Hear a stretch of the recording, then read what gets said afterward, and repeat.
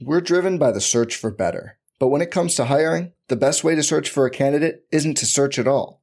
Don't search, match with Indeed. Indeed is your matching and hiring platform with over 350 million global monthly visitors, according to Indeed data, and a matching engine that helps you find quality candidates fast. Leveraging over 140 million qualifications and preferences every day, Indeed's matching engine is constantly learning from your preferences. Join more than 3.5 million businesses worldwide that use Indeed to hire great talent fast. And listeners of this show will get a $75 sponsored job credit to get your jobs more visibility at Indeed.com/Blue Wire. Just go to Indeed.com/Blue Wire right now and support our show by saying you heard about Indeed on this podcast. Indeed.com/Blue Wire. Terms and conditions apply.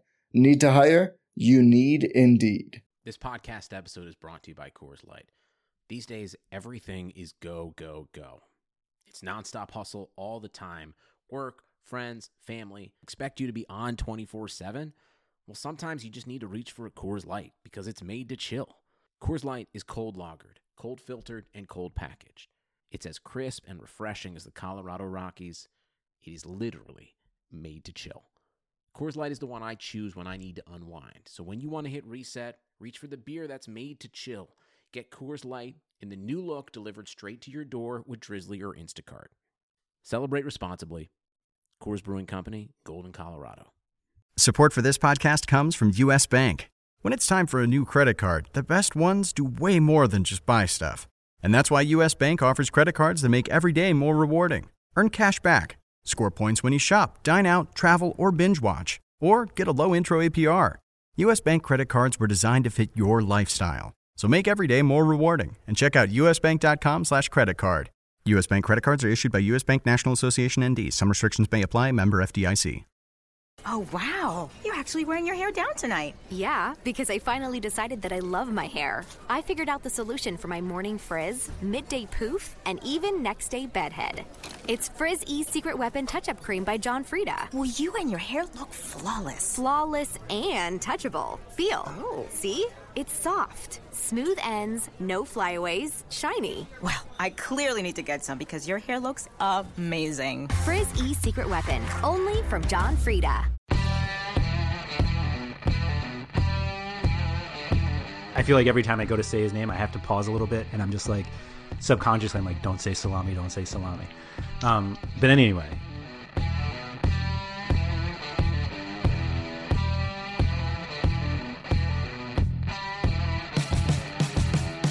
This is the Fantasy Soccer Podcast, brought to you by RotoWire.com, your premier source for fantasy sports. For news, rankings, projections, DFS lineup optimizers, and more, head over to RotoWire.com/soccer. And now, here are your hosts, Mike Gottlieb and Andrew Laird. Hello, everyone. Welcome to another episode of the RotoWire Fantasy Soccer Podcast. Sorry we're a day late. We were working on some very important details that we will uncover in the month of October. I am your host, Mike Gottlieb, and with me, as always, is Andrew Laird. Andrew, you said you had a topic you'd like to discuss before we get started. I did. The topic is haircuts. Okay. Which I'm very familiar with these. Yes. I haven't seen you in a while, but I remember previously you stated that you had the Olivier Giroud. Is that still the case? It's right now I'm in the process of growing my hair out. So I'm in the process of having more of a Joe Allen. Wow. That's really where I'm going towards. Okay. But right now I'm going through transitional phases, and right now it's a lot of hat wearing. Well, yeah, there used to be some hat wearing. Now it's just kind of it's weird. It was like Gareth Bale in the Premier League right now. It has like that weird faux hockey thing because my hair was longer in the middle than it was on the sides, and now like it's all growing out, but it's still longer in the middle, and it's anyway. What made you decide to grow it out? I'm still happy that I have a lot of hair on my head, so I'm just gonna let it go and do the whole long hair thing. I miss the days where I wore like the little thin headband at the front of my head and then made the hair flow down, kind of like the Joe Allen. Exactly. Sure, that is, yeah. It's those long flowing locks that I can have, and I miss them. It's funny you say that because I'm a few years older than you, and the older you get, the conversations are either specifically about hair is how much gray you're getting, and it's clearly proportional to how many kids you have and how old they are. I already have so much gray hair. Oh, all right. And whether you're losing it or not. Like I actually had a friend who like went into college with a full head of hair and came out bald, which was just like one of the craziest things to see. And I still have. How many kids did he have in college? What's that? Yeah. How many kids did he have in college? None. That's gray is the kids. You don't lose hair because of kids. You just go gray. But so the conversations now are like, yeah, starting to thin on top, all this stuff, blah, blah, blah. Thankfully, I don't have that problem. All that being said, have you had a consistent like barber for most of your life? I've been nomadic in just where I live. So no, when I find a place, I stick to it, but I stick to the place, not the individual. Okay. Okay, great.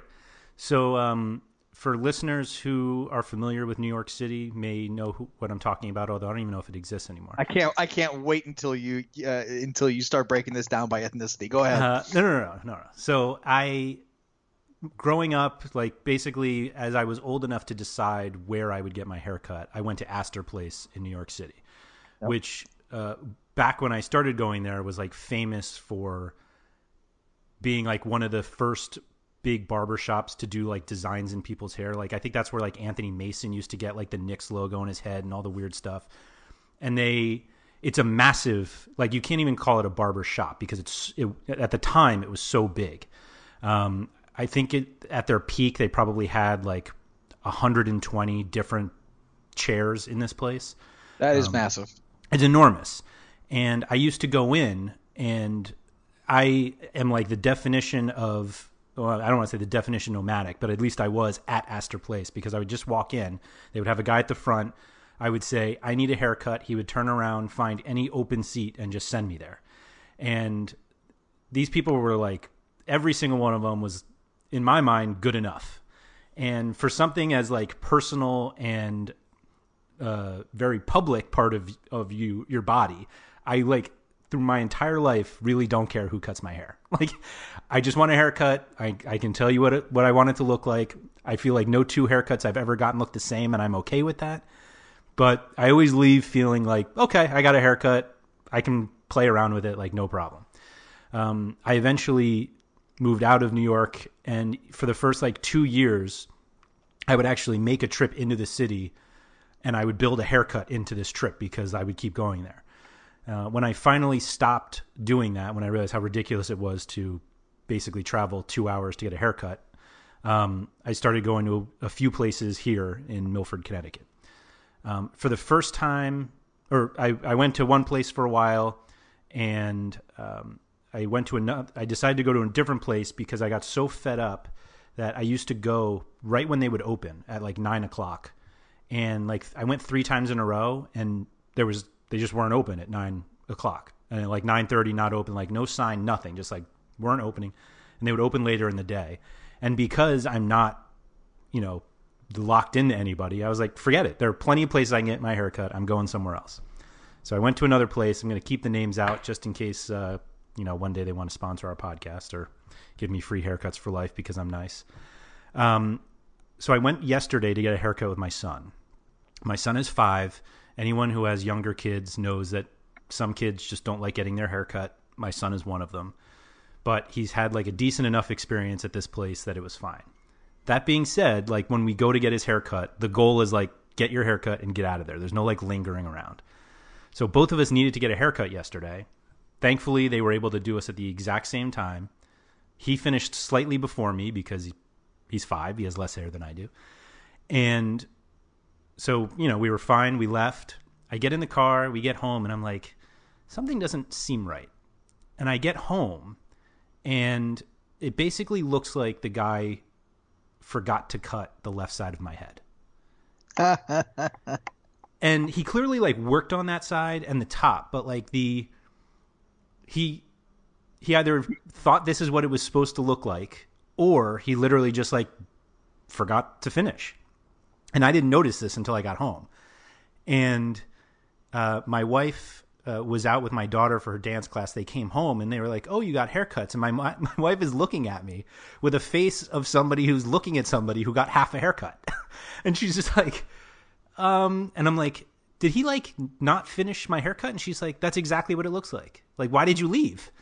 I was like, "Well, like I didn't have I was wearing my glasses. I had to take my glasses off. I'm nearsighted. So like even the distance to the mirror, like I was like, oh, I'm sure it's fine because my entire life of getting haircuts, it's been fine." And for the first time in my life, this morning, I dropped my daughter off at school and I went and got my haircut fixed. And did you drive all the way down to New York City? I did not. I did not. That would have really proven the point. Well, I mean, you could have gotten it for free down in New York City. I'm sure if you went in there, they would have been like, "Oh yeah, he missed a spot." Well, thankfully, I went back to the place where I went, and the guy who cut my hair was not there. But it was like, I just think he may have forgotten to finish, or I'm not quite sure. I was wearing a hat at the time, and I sat down, and the woman like basically puts like a comb through my hair, and she's like, "Yeah, he missed this whole section, and maybe a little bit of the top too." And I was like, "If you wouldn't mind," she's like, "Sure, I'll fix this."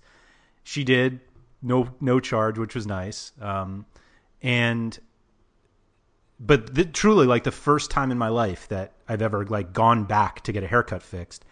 And the woman who fixed it today actually cut my son's hair last time, not yesterday, but the time before. And he had gotten so many compliments on this haircut. Like usually kids get haircuts and they're like, "Oh, you got a haircut." And like there were actually people who were like, "That's like my mom is like, that's the best haircut you've ever gotten, Jack." My son's name is Jack. And I could have sworn it was Lairdito. It is not Lairdito, no, as much as I love that nickname. So I think that Jack and I will actually start going just to this woman because we liked her so much. And I think maybe this is like the time in my life, now that I'm going to be 35, that I should be a little more loyal to whoever cuts my hair. It's time to settle down and find that one hairstylist that you can spend the rest of your haircutting life with. Right. 35 is that age. All right. I've made it 34 years. Obviously, I didn't have hair for all 34. But, once I turn 35, I think it's time to, just like you said, settle down with the one. That's right. You're really growing up, Andrew. Yeah, finally. No, for me, for anyone familiar with New York City, there's some breakdowns, especially in local barbershops, where it's some of it's like ethnically broken down. Like there's the Dominican barbershop, Yep. There's the Israeli or the Jewish barbershop, and then there's the there's a Dominican. I think I said the Dominican one. There's also the black barbershops. I mean, you can get a gist of what their specialty is pretty quickly. But, and there should, I mean, like people like ethnic hair is a thing. Like different ethnicities have different hair, and that was what was so great about Astor Place, is that with 120 chairs, you had 10 people who could do anything. The website says that it's 70 plus. I don't know. Well, now it is. No, now it is. Oh. There used to be 3 floors of this place. In fact, I don't even know if it's still where it was when I was there. It would be horrible if Astor Place had to move off of Astor Place, which is where it's still 2 Astor Place. Okay, yeah. So Astor Place, they are now like basically in the basement of this building. But it's, I mean, if you can picture a barbershop that, our listeners, if you usually go to a barbershop with 2 or 4 chairs, this place has 70, and it's like half the size of what it was. There's a Cold Stone Creamery above it, and that used to be part of it, as well as the floor above it. So I don't know how the haircutting business somehow became not as profitable, but they obviously cut down. But like 70 is still massive. It's a lot. I'm not gonna lie. It's a lot. I'm trying to react to it in a sensible way. I mean, I know Astor Place Barbershop. I've spent time in the city, so right. Growing up there especially. But the way I can describe it is the amount of hair that falls on that floor every day can make a very, very, very long wig if glued together. I'm sure. It could probably be a carpet, actually. That's where I thought you were going with that, actually. I wasn't sure if you're going to go with a carpet or a blanket. Yeah. Both of which are making me shiver right now. Talk about the new Netflix show, Stranger Things. Oh, yeah. We got to move on because I'm getting chills. All right, thinking of that. let's get into last week's action. We apologize again for it being a little late, but we will cover the games like we always do, and we can actually talk about our rankings because I believe they are posted. Sure are.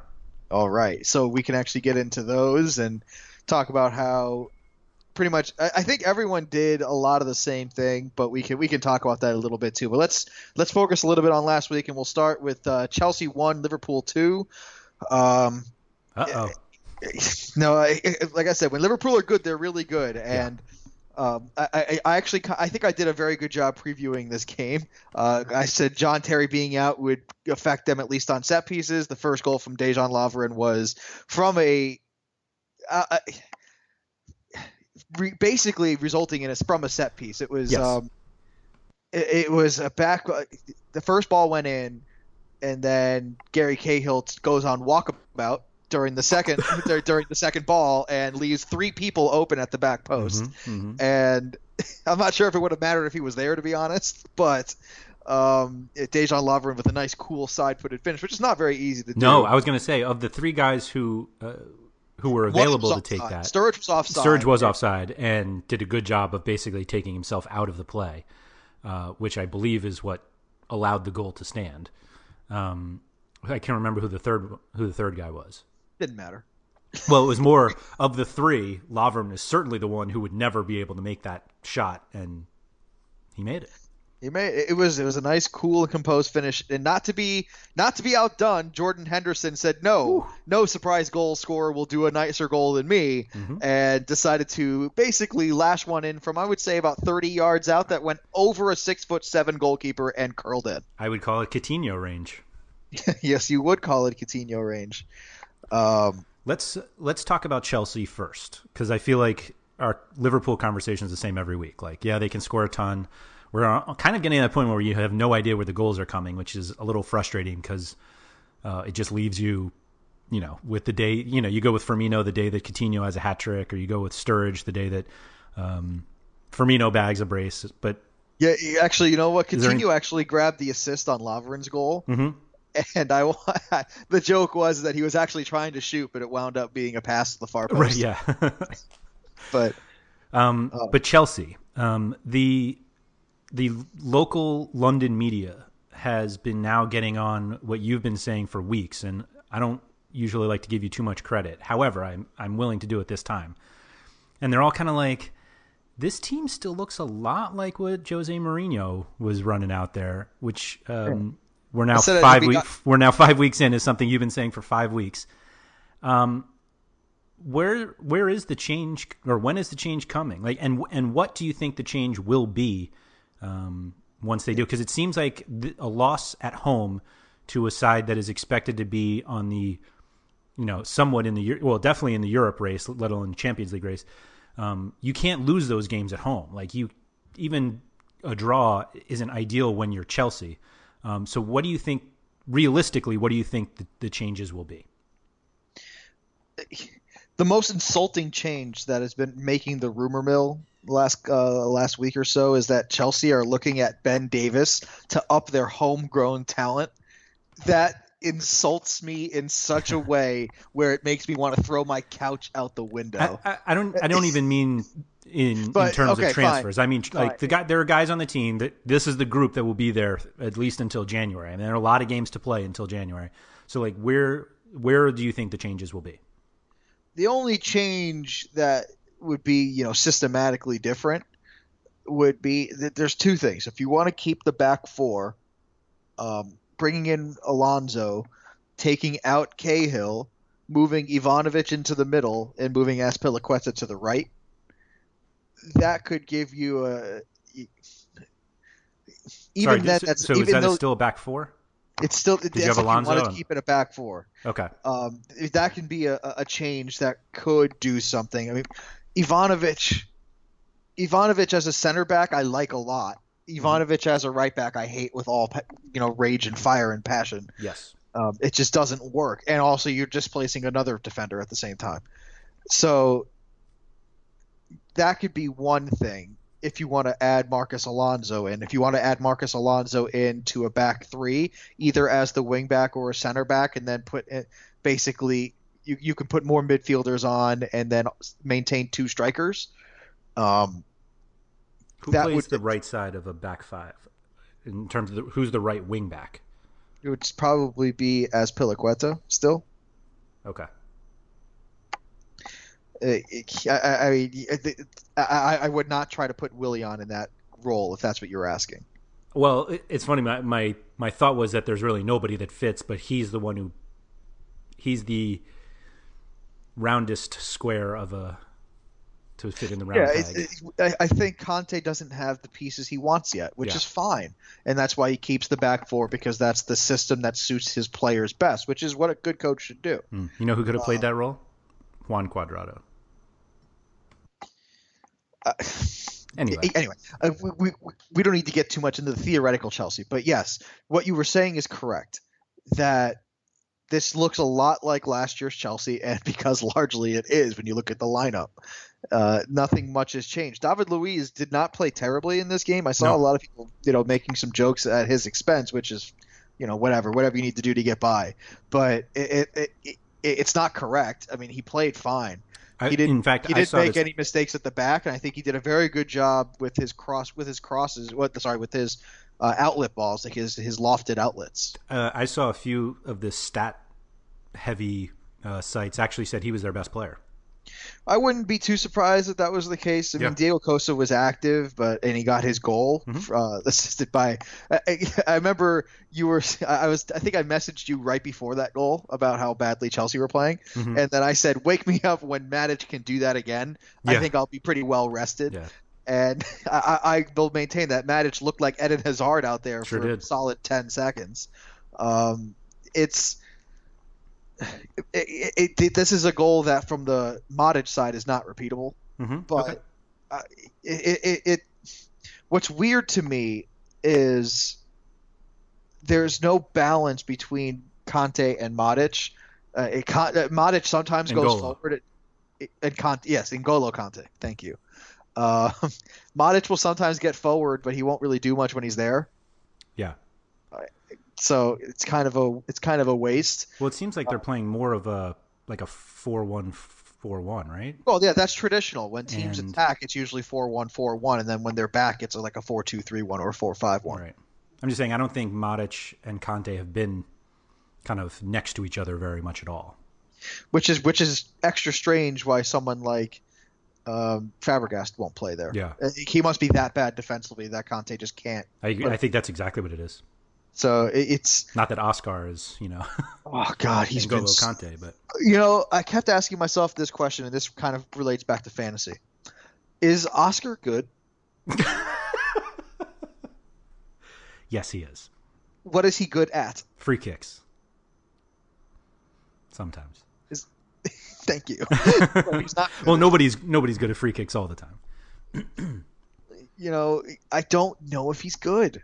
And I don't know why he's getting so much playing time. I don't understand. And like a Ruben Loftus-Cheek, I think would be perfect in this system, and he just is not playing, and it's so frustrating. Ola Aina, same thing. Oh, the fact they want Ben Davis when they have Ola Aina already signed, it's so infuriating. Yeah. But it's the most mismanaged youth system. I think Oscar is better than you give him credit for. I just don't think he's going to be good on this team. Really? No, I don't. He needs to go to like Juventus or something. It's not a slight against Juventus. I just think that in this system, in this league, in the Premier League, I don't think he's any good. Well, this system I don't think applies yet. Like, we don't know what this system is because we keep seeing the Mourinho system for some reason, and that doesn't like. I'm not sure what Antonio Conte is waiting for. That's kind of the way I've been looking at it. That they hadn't struggled yet under the old system, and now they have. That's fair. The idea that he should wait, or kind of like, that he should wait on this transition seems like the wrong decision to me. So yeah, and if they get exposed again, because they play Arsenal on Saturday, if they play the same system and get exposed again, I think they have Jose Mourinho coming up shortly after that. There will definitely be some questions asked. That's for sure. Mm-hmm. The change may come then. I think Manchester United is the tipping point. Like if things really start going downhill and they keep losing points all the way through Manchester United, that'll be enough to make the change. But I don't think anything's going to change until then. Right. Okay. That's seeing this course of action out. Right. But let's move on to positive things. Let's talk about Arsenal, shall we? They scored 4 times. One of, I think, 3 teams to score 4 times this week, and 4 teams to score 4 times. Mm-hmm. So lots of people to talk about. But for Arsenal, Alexis Sanchez is still really good. He is. Alex Iwobi in a start got 2 assists. Theo Walcott got a goal and an assist, and then both Mohamed Elneny and Granit Xhaka got on the board in terms of Xhaka with a goal and Elneny with an assist. Mm-hmm. And then, of course, to ruin Peter Cech and all the defenders' days, Robert Snodgrass just scored a goal from Gio Mercy and Mbokani. Thank you to that, because that put me over. Him and someone who we'll talk about later put me over the top, and I finally beat you in DraftKings. So it's 3-2 you now. Yeah, I think Iwobi's spot is locked in now. I think as long as he's fit, he's in that starting lineup. And so on the right side? Yes. Yeah. I think he offers so much more than Theo Walcott and Alex Oxlade-Chamberlain that there's no reason to think that either of those guys should start over him. We still are seeing Olivier Giroud on the bench, and they're kind of starting Alexis up top. And if they keep doing that, I think there's every reason to think that Iwobi should be able to keep that going. I should note that Snodgrass's goal was a penalty. That wasn't an open play. It still count. They all count. Oh yeah, sure. And speaking of penalties, Alexis Sanchez would have had a hat trick if he didn't get his saved by Jakubovic. Yeah, my favorite part was after the match. They asked Arsene Wenger why Alexis took it, because Santi Cazorla had made both of his attempts this year. And his response was that Alexis was not on penalties and Cazorla was, and he had no idea why Alexis took it.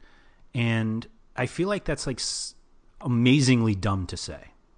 And dumb to have that be the truth. You are the manager of this club.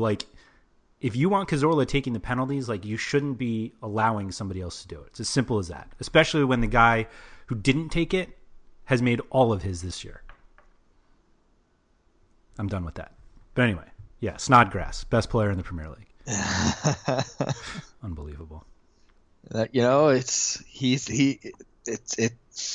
to say. It is what it is. I mean, on the Arsenal side, you're still not seeing Lucas Perez or Olivier Giroud anywhere on the score sheet. Does that worry you that the center forwards aren't scoring? Giroud apparently, I forgot about this since I think he's come back this week, but he missed out with a toe injury.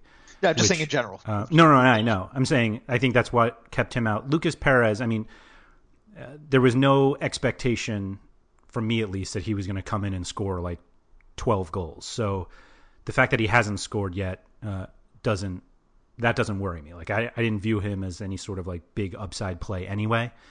It is a little weird to me that they keep playing Alexis as a center forward when they do have Perez available, because Sanchez has been so good on the wing. But I mean, it obviously worked. Hull, I mean, I think the Hull we saw last weekend is the Hull that we will see for the rest of the season. But I mean, I guess I saw why Alexis is playing center forward, because he absolutely destroyed Hull. I don't know. But Mesut Ozil is the one actually that worries me more fantasy-wise than any of the others. Yeah, I mean, we said this after Fabregas's big year in assists. Assists you don't want to chase those. They're not easy to get. And that I think Ozil can find that as a problem because he's not a consistent enough goal scorer. Whereas when you have someone like Dimitri Payet who has 4 assists in 2 games, something like that, that's not what you're chasing. He does other things, but right. That's the difference between a Payet and an Ozil. And for me, those just purely assist guys they're rarely ever going to be on definitely not my weekly teams, and very rarely on my season-long leagues. Yeah, I think the biggest difference assist-wise from Ozil and Dimitri Payet is that a lot of Ozil's assists last season were not I think I'll have to look at the numbers, but from what it felt like is that he was getting a tremendous number of assists per chance created. He obviously created more chances than anybody, but the volume of, I don't know if chances created is actually the stat I'm thinking of. Maybe if it's somehow different than key passes, but whatever it is, it just felt like Ozil's assists came off of, in the run of play and kind of set up perfectly, as opposed to Payet, who just sent in billions of crosses. And I just feel like the volume of opportunities that Payet created will lead to more assists, as opposed to Ozil, who's so dependent on making sure the guys he's passing to are in the right spots. And that's why I feel like those aren't necessarily as repeatable as Payet's just volume balls into the box. To the point where I think if we knew that they would play the same number of minutes from now until the end of the season, I think Alex Iwobi might have more fantasy points than Mesut Ozil. That's going to be the bold statement. I think one that people need to keep in mind when they're making their decisions. If Alex Iwobi continues to start, I agree with you. I mean, that's a very good position to be in, opposite of Alexis Sanchez and on the side of Mesut Ozil. Right. And also being forward along with a guy who can't score in Olivier Giroud or Lucas Perez. Right? That's a good position to be in. And Cazorla. I mean, I think. Cazorla, who will steal almost all of your penalties, apparently. Almost all. I think Iwobi has more goal upside than Ozil, and that's going to be the separate. I don't think Ozil is going to have so many more assists than Alex Iwobi this season that he'll make up the goal difference. And again, that's if they stay healthy, which for 2 Arsenal midfielders is obviously not going to happen, but I'm really high on Alex Iwobi. Yeah. No, that's fair. That's totally fair. All right. Let's get to a game that you had correct. Leicester 3, Burnley 0. The Burnley 0, not the surprising part. Leicester having 3, well, really only 2, and Ben Mee scoring an own goal for Burnley. That certainly didn't help things. But I think the big story is Islam Slimani scoring twice on headers and adding that physical presence in the box that Leicester, outside of Wes Morgan and Robert Huth, just haven't had. In the offensive box. It's a positive sign for guys like Riyad Mahrez and for maybe even Christian Fuchs, who both got assists, and even Jamie Vardy got an assist on the I think on the Ben Mee own goal, if I'm not mistaken. I believe so. But it's good to see that there's a different side to Leicester in terms of attacking. It's not just long balls and sprinting behind defenses. Yeah, what we saw last weekend is what they were hoping they were going to get out of Slimani, who I was telling my wife last night on the podcast we had with John Wallen. It felt like you and I kept calling him Salami, and maybe we were, but we've got to. I at least need to make sure. I feel like every time I go to say his name, I have to pause a little bit, and I'm just subconsciously, I'm like, don't say Salami, don't say Salami. But anyway, he's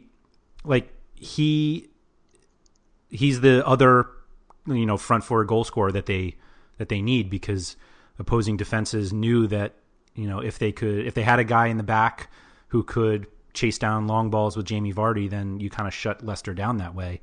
And Slimani obviously gives them a significantly different kind of player that's just as lethal in front of goal. Yeah, and on the Burnley side, I mean, Tom Heaton had 4 saves, but that's not enough if you're going to give up 3 goals. Correct. Well, I mean, he only gave say up that 2. last week. I know that. I've heard that before. He only gave up 2, to be honest, but 4 points. He only gave up 2. Okay. He did. It's Yep. not his fault that Yep. Ben Mee put it in his own net. It's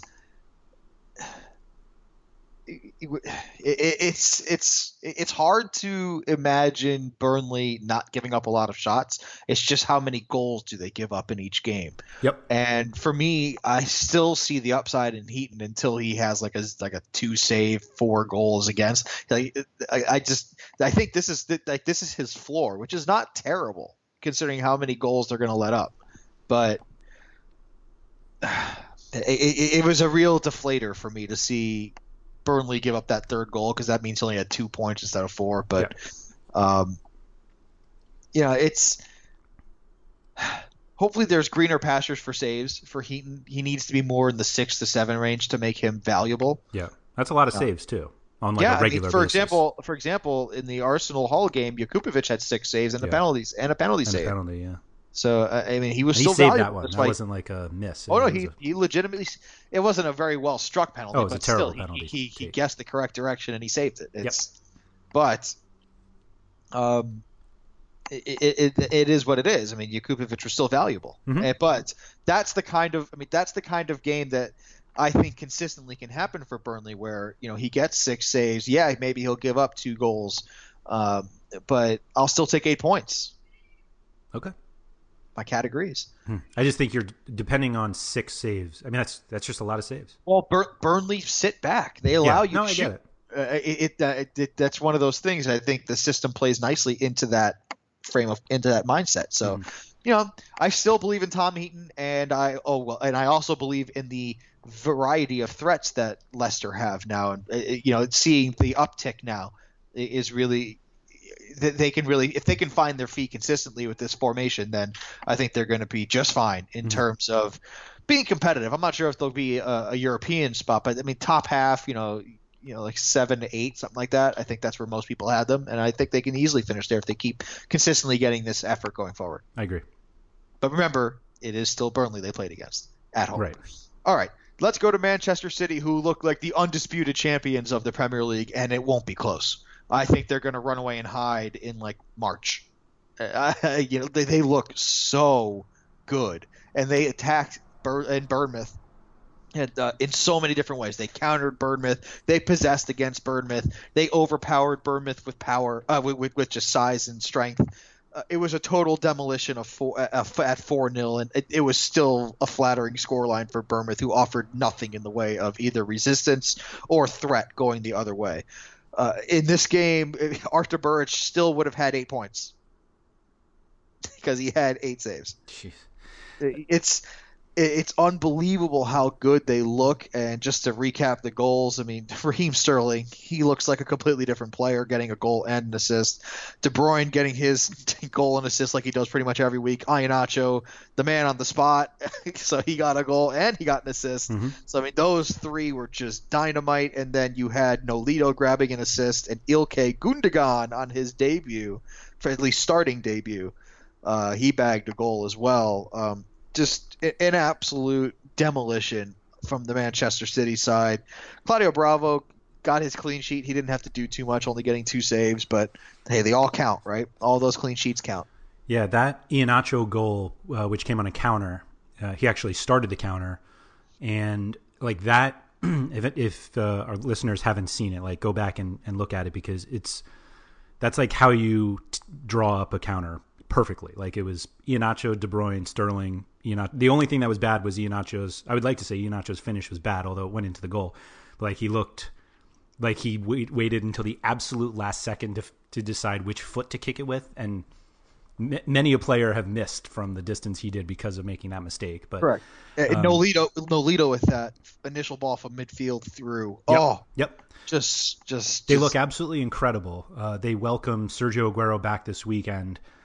Nolito got sent off for a attempted headbutt, and I have to imagine that they start Aguero and Iheanacho together. Like, how do you take Iheanacho out of the lineup at this point? They played together a little bit last year, and I remember at least one time that Iheanacho had a goal playing with Aguero. So, if David Silva continues to be out, I can see Iheanacho like a 4-4-1-1 kind of deal. You don't think they'll just play 4-4-2? No, Aguero doesn't tend to like those. I think he can do it, and I think with the way that Iheanacho is playing, he'll understand why Iheanacho is still in the lineup. Aguero looks awesome too. Iheanacho would have to be more of the Troy Deeney type in the 4-4-2, like willing to drop back into the midfield, help out, get the ball back, start the attack. Yeah, I mean he's 19. You can tell him to do whatever the hell you want. You say that, but I mean I'm saying you can tell him. That doesn't mean he's going to do it. Simple. I don't think it's that simple. Okay. The main message here is, I think the title race is close to over if they keep playing. If all the teams keep playing the way that they are. Yes, I mean they haven't lost yet. So yes, if they win 38 games, they should win the title. Thank you. Sorry, I couldn't resist. But I agree. Like I think the only. Well, maybe we have. Like, do you think we've seen Manchester United's best? Obviously not of late. I don't know, but they lost. They lost to City without Aguero. Yeah, at home.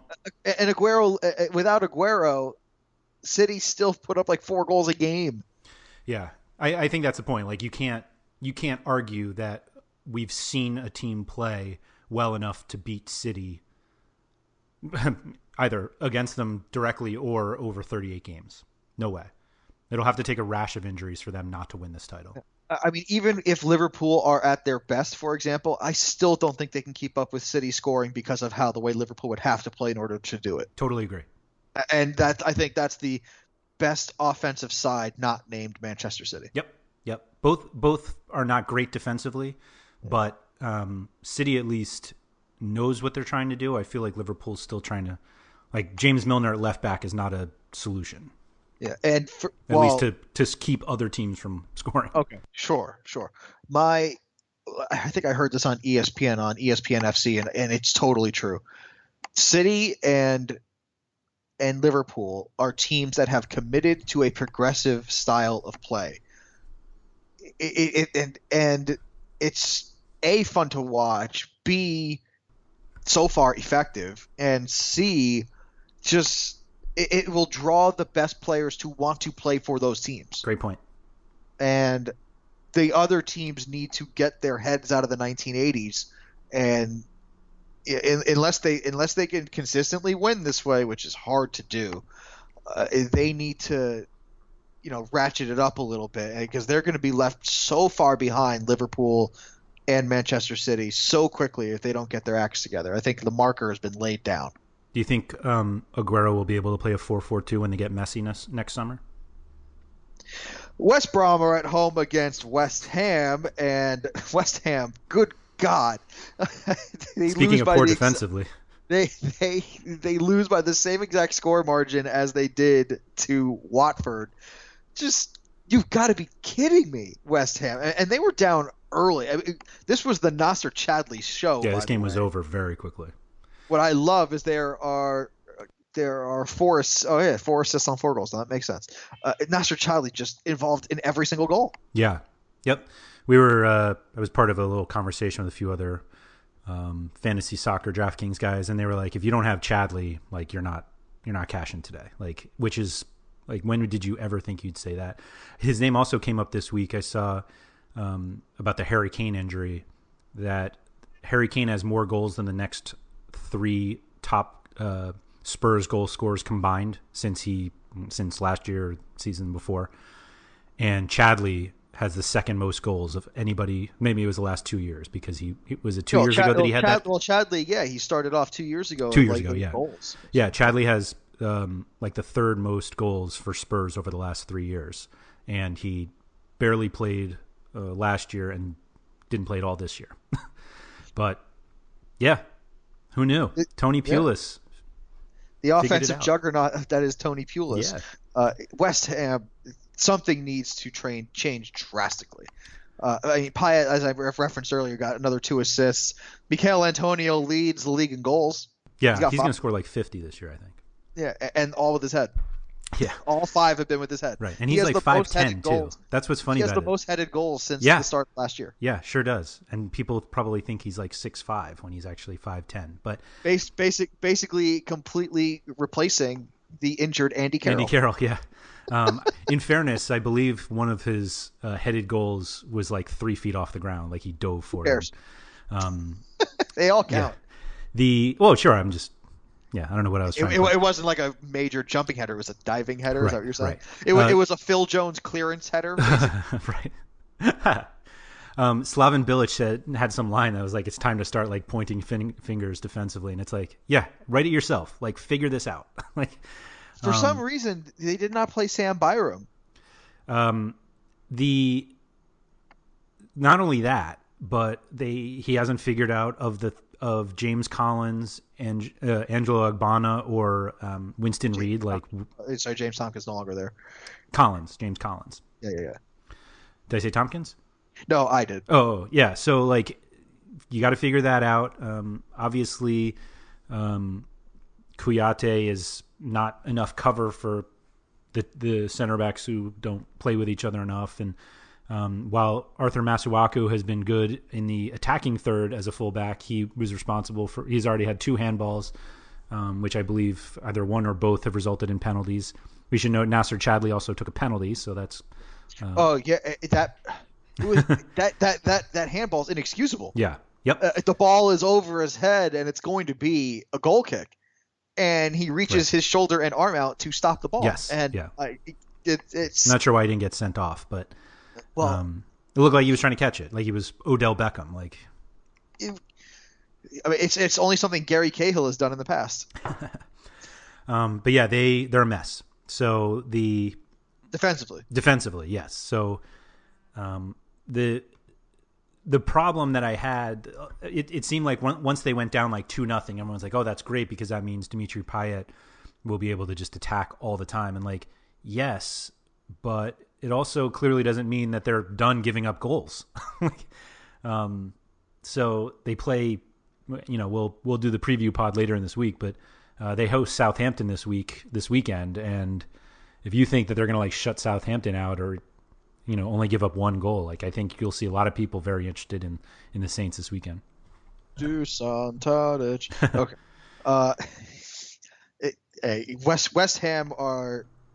West Ham games should be the lights of every fantasy player's eyes. Yep. Because both teams will score. Yep.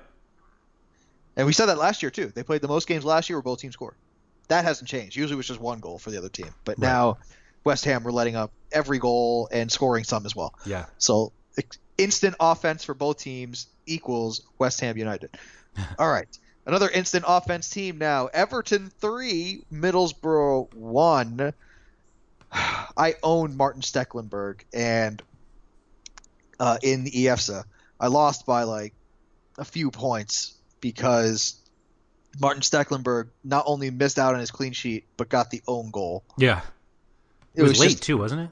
Yeah, it was brutal. It was absolutely brutal. But the usual suspects showed up in terms of the goal scoring. I kid. Only one usual suspect, Lukaku. Gareth Barry then decided to get on the score sheet because he's still a thing. And my man, Seamus Coleman, scored a goal. Like I said he would. Andrew, you knew this was coming. You knew that I was going to mention this multiple times, so I will. Seamus Coleman, like I predicted in our DraftKings lineups last week, scored a goal in this game because he just bombs forward on the right-hand side. No, they don't give fantasy points for that, but it can result in goals. Anyway, Yannick Bolasie, another assist, and also Lukaku getting an assist for Everton. And also George Friend was the one who induced the own goal off of Stecklenburg, the back of his head. So, nice to see for George Friend getting on the sheet, but for Everton, this is what the Koeman effect is. Yep. This is exactly what it looks like. Do you know how many shots Seamus Coleman took? 1. Yeah. Yep. It went in. That's actually the reason why the podcast is delayed. It's because I just couldn't face having to. The shame, the embarrassment. That's right. Yeah, I mean where do you think they can realistic? Like, do you think they have a top 4 shot? No. Oh, okay. They're currently second, but no. Yeah. Too inconsistent defensively, even though Ashley Williams has been great. Yeah. They've only given up 3 goals. What's also interesting is that Ramiro Funes Mori hasn't been playing at all. Like, they've been going with Ashley Williams and Phil Jagielka, which I kind of thought experience. Yeah, I guess. I mean, Funes Mori played most of last season. He started all of last season ahead of John Stones, who's going to be a center back for the title winners. But I don't know. It's they're obviously doing a great job defensively, which you need to do to be competitive. The top. That being said, let's be fair. Who have they played? I was just about to say they played West Brom, who actually did they did give up a goal to, and then they shut out Stoke and Sunderland, and then gave up one to Middlesbrough. So. And I believe I said this at the beginning of the season, that Everton, the first 6 weeks of the season, they had a tough week 1 matchup, I believe, right? And that was it. Tottenham, yeah. Yeah, that was it. Yeah. And that was a 1-1 game, and right. it was very even. Both teams getting chances. Right. And they have Bournemouth this weekend, and then Palace after that. Yeah, it continues. Yeah. The feast continues for Everton. What that means to me is that during the holiday break, during the holiday slate of games, they're going to have Chelsea, Man U, Man City. At some point it catches up. So they're going to get all of them at once. But in fairness, maybe that is when you want to play teams like that, because they're going to be rotating just as much. Yeah, but at least from the Chelsea perspective, they don't rotate midweek at all. They have no midweek game. We'll see. Except for the EFL where they beat Leicester. Mm-hmm. Batman and Ruben. Stop it. Come on. I love it. Both of whom sit on the bench. Oh, yeah. By the way, Chelsea down 2-0 at halftime. Never bring in Batshuayi. Not once. They didn't think about him. They didn't look at him. He didn't even warm up. Watford 3, Manchester United 1 in the surprise outcome of the weekend. This started off the Sunday slate. When is this going to end with Etienne Capoue? I can't decide if he's going to win Player of the Year or Robert Snodgrass. It's going to be close. I mean, every week we say it. It can't continue. It won't continue. And what is he? He scored like 4 goals on 5 shots on target? Something absurd like that. I asked on Twitter, kind of just a thought in my mind that somebody happened to respond to, that when was the last time Zlatan Ibrahimovic lost 3 games in a row? Because they've done that now. He's only started 2 of them, but and one was a Europa match. But the last time he has lost 3 in a row was 16 years ago while playing for Malmo. That's in Sweden for all of those who are keeping track. Yes, that's his boyhood club. I think it was 2000, if I remember correctly. Chris Henney, who writes for us, dug that up, and that's insane. That he obviously is one of the best players in the world, but he obviously has been fortunate enough to play for some of the best teams in the world. But to not lose 3 games in a row for that long is just insane. But they seem to have no idea what's going on. Like, that's the only way I can put it. Mourinho is doing his classic Mourinho bit of blaming refs and everybody else, and Luke Shaw. He'll go back to his, minute 35, minute 44, whatever the hell it is. But at some point, he's got to figure it out, because you can't go an entire season blaming everybody else. And I'm not sure what the solution is. Why aren't they killing everybody that they play? Is it lack of creativity in the midfield? The common theme, at least in the English media, is they have no idea what to do with Wayne Rooney. Yeah. I don't know if it's that or if they know what to do with him and they can't do it because he's Wayne Rooney, which is so stupid. But yeah, they called the lineup last weekend the ego protecting starting 11. The problem is that if he doesn't start, who does? Mata? We know that's. Ander Herrera could start. Not only that, Paul Pogba is playing the same position he played for France right now, and that's not working. Such a waste. They somebody made a great clip that they put on YouTube of Wayne Rooney's best, which were obviously his worst passes from last weekend, and it makes you to the point. It was so bad that it makes you wonder if he actually bet on Watford because it was just a player of his quality usually doesn't make those plays. The English media is pointing out why is Marouane Fellaini, Mourinho's their guy? Best player. He's clearly a terrible central midfielder, especially defensively. He is too slow and he can't pass. And the common theme, because I haven't watched a ton of Manchester United, to be honest. I've watched a couple of games, but not enough to make this statement definitively. So I'm just going to say, reading the English media like I do every week. The big problem that Manchester United have is when they look to counter from the back, when they play out of the back, none of them can pass. Yep, I think that's exactly what it is. Not a single one of them. Like Luke Shaw can pass a little from crossing. Valencia likes to dribble, but he's not the world's best passer. Yep. Smalling is, a center back. Daley Blind can pass, but he's too busy being at the goal line trying to defend. Fellaini can't pass. Paul Pogba can, but he's asked to do like 800 other things. So it's just they're trying to say, hey, maybe Michael Carrick should start again. Yeah, he can pass. After the game last week, the two Robbies were doing the post game on NBC, and the consensus is basically you need to figure out if Morgan Schneiderlin can play, because if you put him next to Pogba, if you're not going to play Pogba in the 10, Schneiderlin at least allows Pogba to move up, so that he's not so hindered where he is, and it's just not. Fellaini doesn't allow him to do that, and so if you can get Schneiderlin or Carrick to establish some sort of defensive presence in the midfield, that allows Pogba to do what Pogba can do. And now they also have a certain pig farmer that might be able to help. That would be Bastian Schweinsteiger, right, for those who can't speak German. It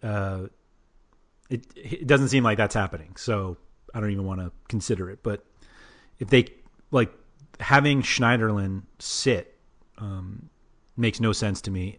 Obviously, Mourinho's seeing enough in training where he doesn't feel like he warrants playing. But if that's going to happen, let him go somewhere. Obviously, you can't do that right now. But I don't know. It seems like they have the pieces, and they just haven't figured out. It seems like Manchester United if only they had some money to spend on players. I'd like to see them get rid of some.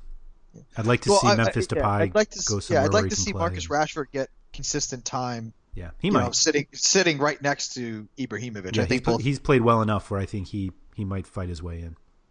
Yeah, so I mean he's been playing out wide, so he can do that. But I think he's better in the middle. But Martial has looked good at times. Has looked good at times. It's just not been consistent, and this could be adjusting to the 100% intensity 100% of the time from Jose Mourinho. Maybe, yeah. But let's go to the Watford side here, because they actually did some things right as well. It was slow going, at least in the beginning, because it was 1-1 forever. Etienne Capoue, I believe, scored the first goal. Of course he did. But the game changed about 20 seconds after a favorite of mine in the preseason, Juan Zuniga, came in, and with his second touch of the ball, scored. Yep. Was it second? I thought it was his first, but yeah. Second. He took the free kick and kicked it out wide. Gotcha. And then he ran forward and then kicked the ball in the back of the net. Right. Yes. Okay. And then on the second one for the penalty, for Dini's penalty, we'll get to Dini's penalty in a second. Zuniga took a pass and did a nice little dummy, which caused the penalty from, I believe, Fellaini. And he gets the assist because Dini powered a penalty so hard into the center of the net. If De Gea was standing there, he would have gotten out of the way. It was hit that hard. Like if he touched it, it would have broken bones. I was gonna say if it had blasted through the net, I would have understood that, because that's how hard. That was one of the more powerful ones.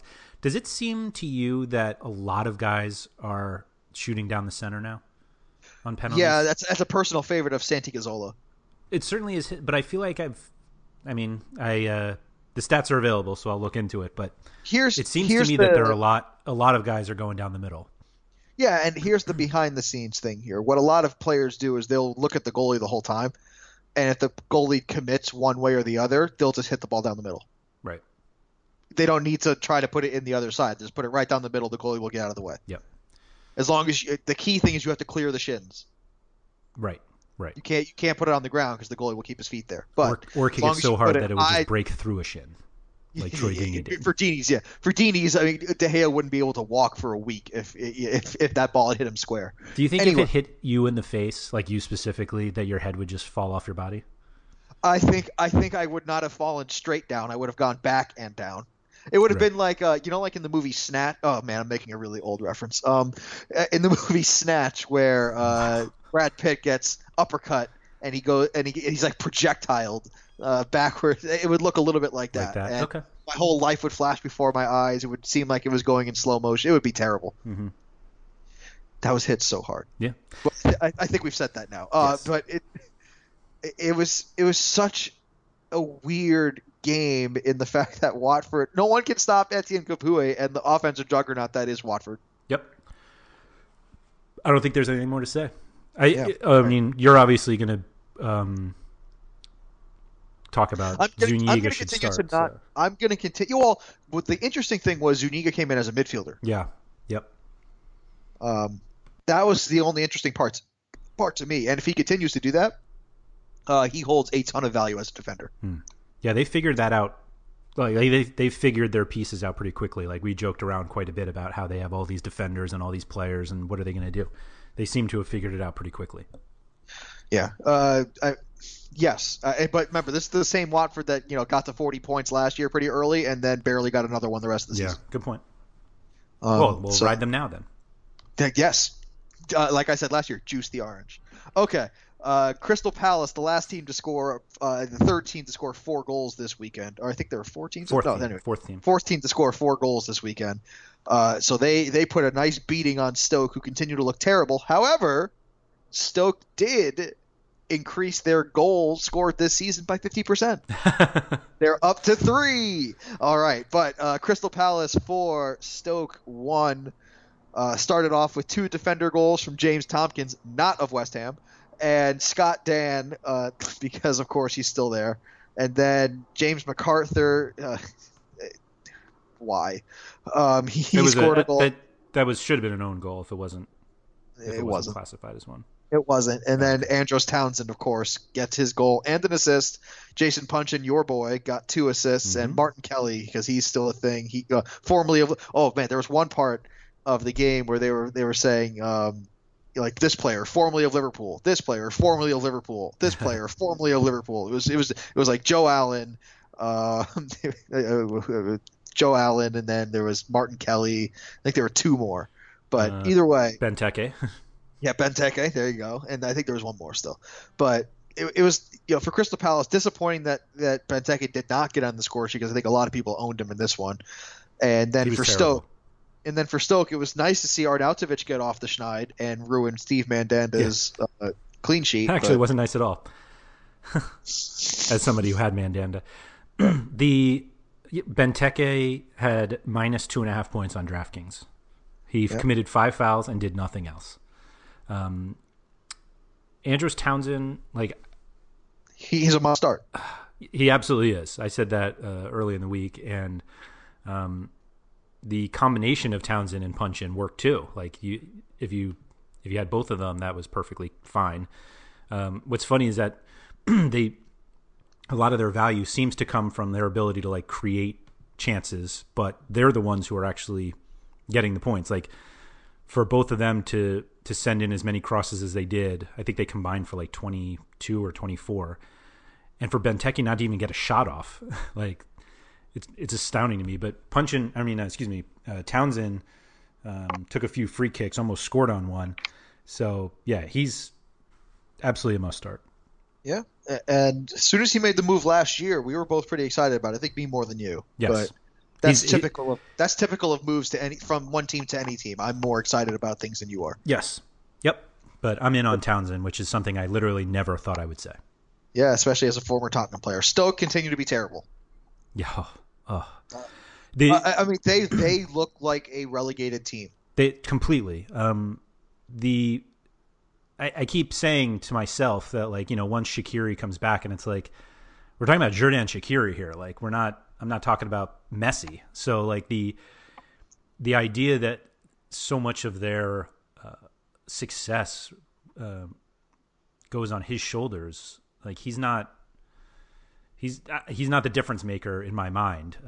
So they're going to really struggle. And the problem is that they're struggling everywhere. Imbula is not even starting. They're starting Wayland and Joe Allen together. The Boyan looks Like, terrible. Yeah, this team is a mess, and the way I'm looking at it is like at their peak, they should be good, but I'm not sure they'll ever get there. So you know how we were saying how Manchester City look like they are just like the undisputed kings, and they are so good offensively. Yeah.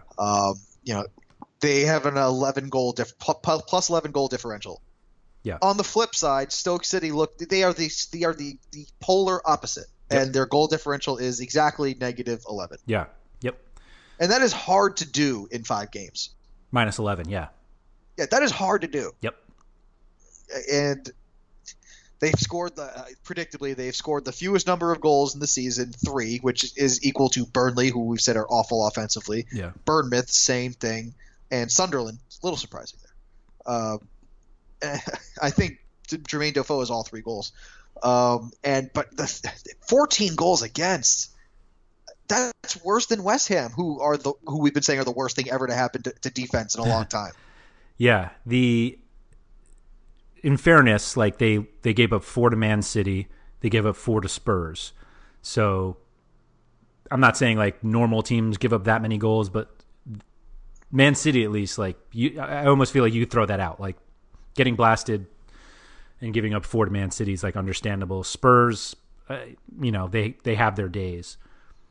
But 4 to Crystal Palace, as much as we like that Crystal Palace attack, that's an absurd number of goals, especially when they're coming from two defenders and a defensive midfielder. And that's set pieces. That's what that means. I'm not. Were they both set pieces? They might have been. I don't even know. But when central defenders score, it typically means that there's either a set piece or resulting from a set piece, because otherwise they're typically not getting forward. Yeah. You know who they play this weekend? They meaning Stoke. Who do they play? The hottest attack in the Premier League. West Brom. Oh, man. How many people are going to take the risk and start Audrey on? Gross. No, West Brom. Oh, West Brom. I thought you said West Ham. No. West Brom. Yeah, that could be an old 8-goal. I think I ranked Ben Foster first overall for goalkeepers, right? You did. You were not the only one. I was not the other, but I don't know how. And the problem is that you can't even find real optimism. Like every time you go in, you're like, oh, Wilfried Bony, like, yeah, he's cheap. He leads this line. Like, still can be good. Like, no, they can't. I'm staying away for now. They're gonna have to really turn around before I start looking at their players. Sorry, Joe Allen. It's too much to overcome for right now. They have to. That's one of those games with one of those teams. They have to show it to me first before I start believing in it. Even though, like in season-long leagues, you're probably forced to start Boney. I know I am in the RotoWire Toggle League. I'm forced to, because it's like I have the all disappointing forwards team. It's like him, Callum Wilson. I had Musa and dropped him already, I think. And just bad. Forwards get so ugly so quickly in season-long formats. Mm-hmm. Okay. Let's keep going, though. We have 2 more games to get to, one of which is Southampton 1, Swansea 0. This game we thought would be tight. And Charlie Austin, of all people, scored the goal, assisted by, of course, Dusan Tadic. The numbers don't show it yet in terms of the counting stats for Tadic, but he is completely revolutionized and really a dominant offensive force for Southampton, even though the offense itself has not been scoring at the rate that Southampton would like. Dusan Tadic has been a very good player this season, at the tip of the diamond. Yeah, the money was obviously too much to pass up. But it would be nice if we had been able to see Graziano Pelle in this attack, because I think he's exactly the kind of player they need. And Charlie Austin, I mean, he's just not getting enough playing time to do it, but Shane Long isn't it, and Jay Rodriguez has gotten a few starts. I don't really think he's it, so it's kind of weird that, I mean, it's not weird that they sold Pelle, because they were never going to get that much money for him. Yeah, but they need a guy like that to really make this all work. Just it's very strange to see Shane Long struggle so much. Yeah, because he was really good next to Pelle last year. Yep. And maybe that's also the problem. Alongside Sadio Mane. I mean, there's other people that left, but yeah. I'd like to see them with either give Austin a run. I mean, Austin's not Graziano Pelle, but they just keep kind of tinkering, and maybe that's what happens when you have a new manager and with a bunch of players that he's unfamiliar with. But they have to figure it out, or else they're going to find themselves in a relegation battle. Yeah, and Nathan Redmond, we haven't spoken his name yet. I think he's going to cool off a little bit, and it's going to be just in time for Sofiane Boufal to come back to take his spot. Okay. Give it a 1. Spurs 1, Sunderland 0. Of course, it was Harry Kane and Dele Alli getting an assist. Mm-hmm.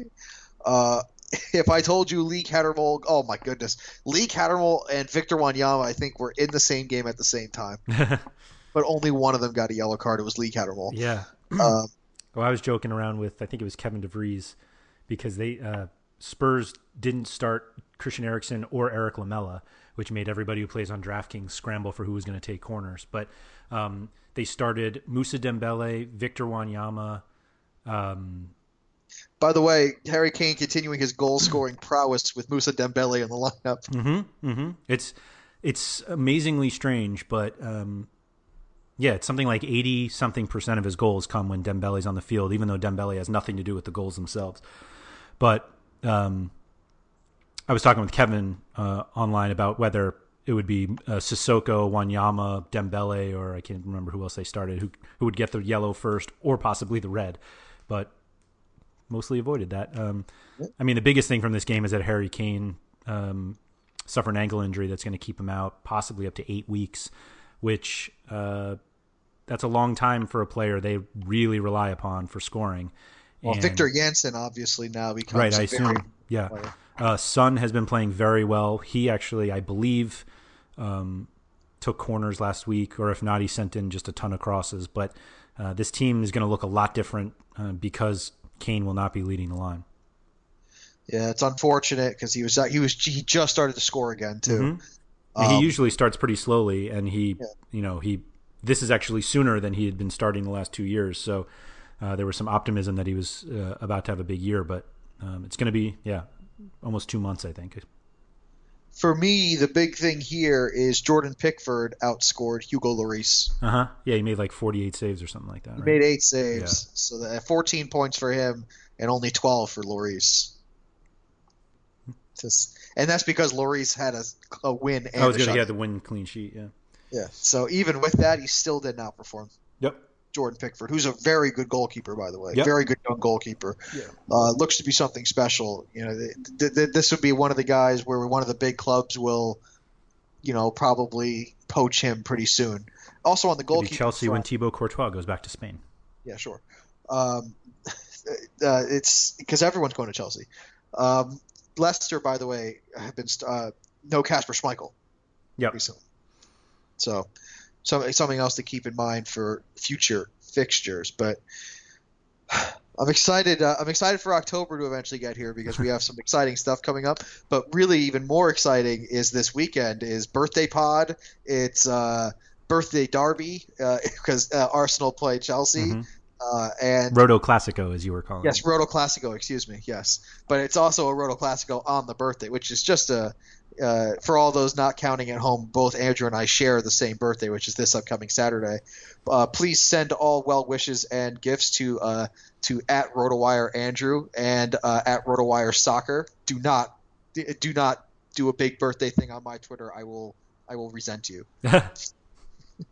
I'm not a big birthday guy. Oh, okay. Although the big celebration I'm having will be very, very, very odd, but it's just an excuse to drink with people. There you go. So much this weekend. I'm excited for our preview pod, which I'm going to guess will come on Friday. Yes, I would guess that as well. Yeah. We're not going to put out back-to-back podcasts within like 12 hours of each other. Correct. And it'll be within 36 hours since we'll have the MLS podcast probably Thursday night. Yeah, so definitely be on the lookout for that. And more of the FSWA Podcast of the Year finalist coming up. So thank you for joining us today, guys. Thank you for listening to the RotoWire Fantasy Soccer Podcast. For more great content, visit rotowire.com/soccer.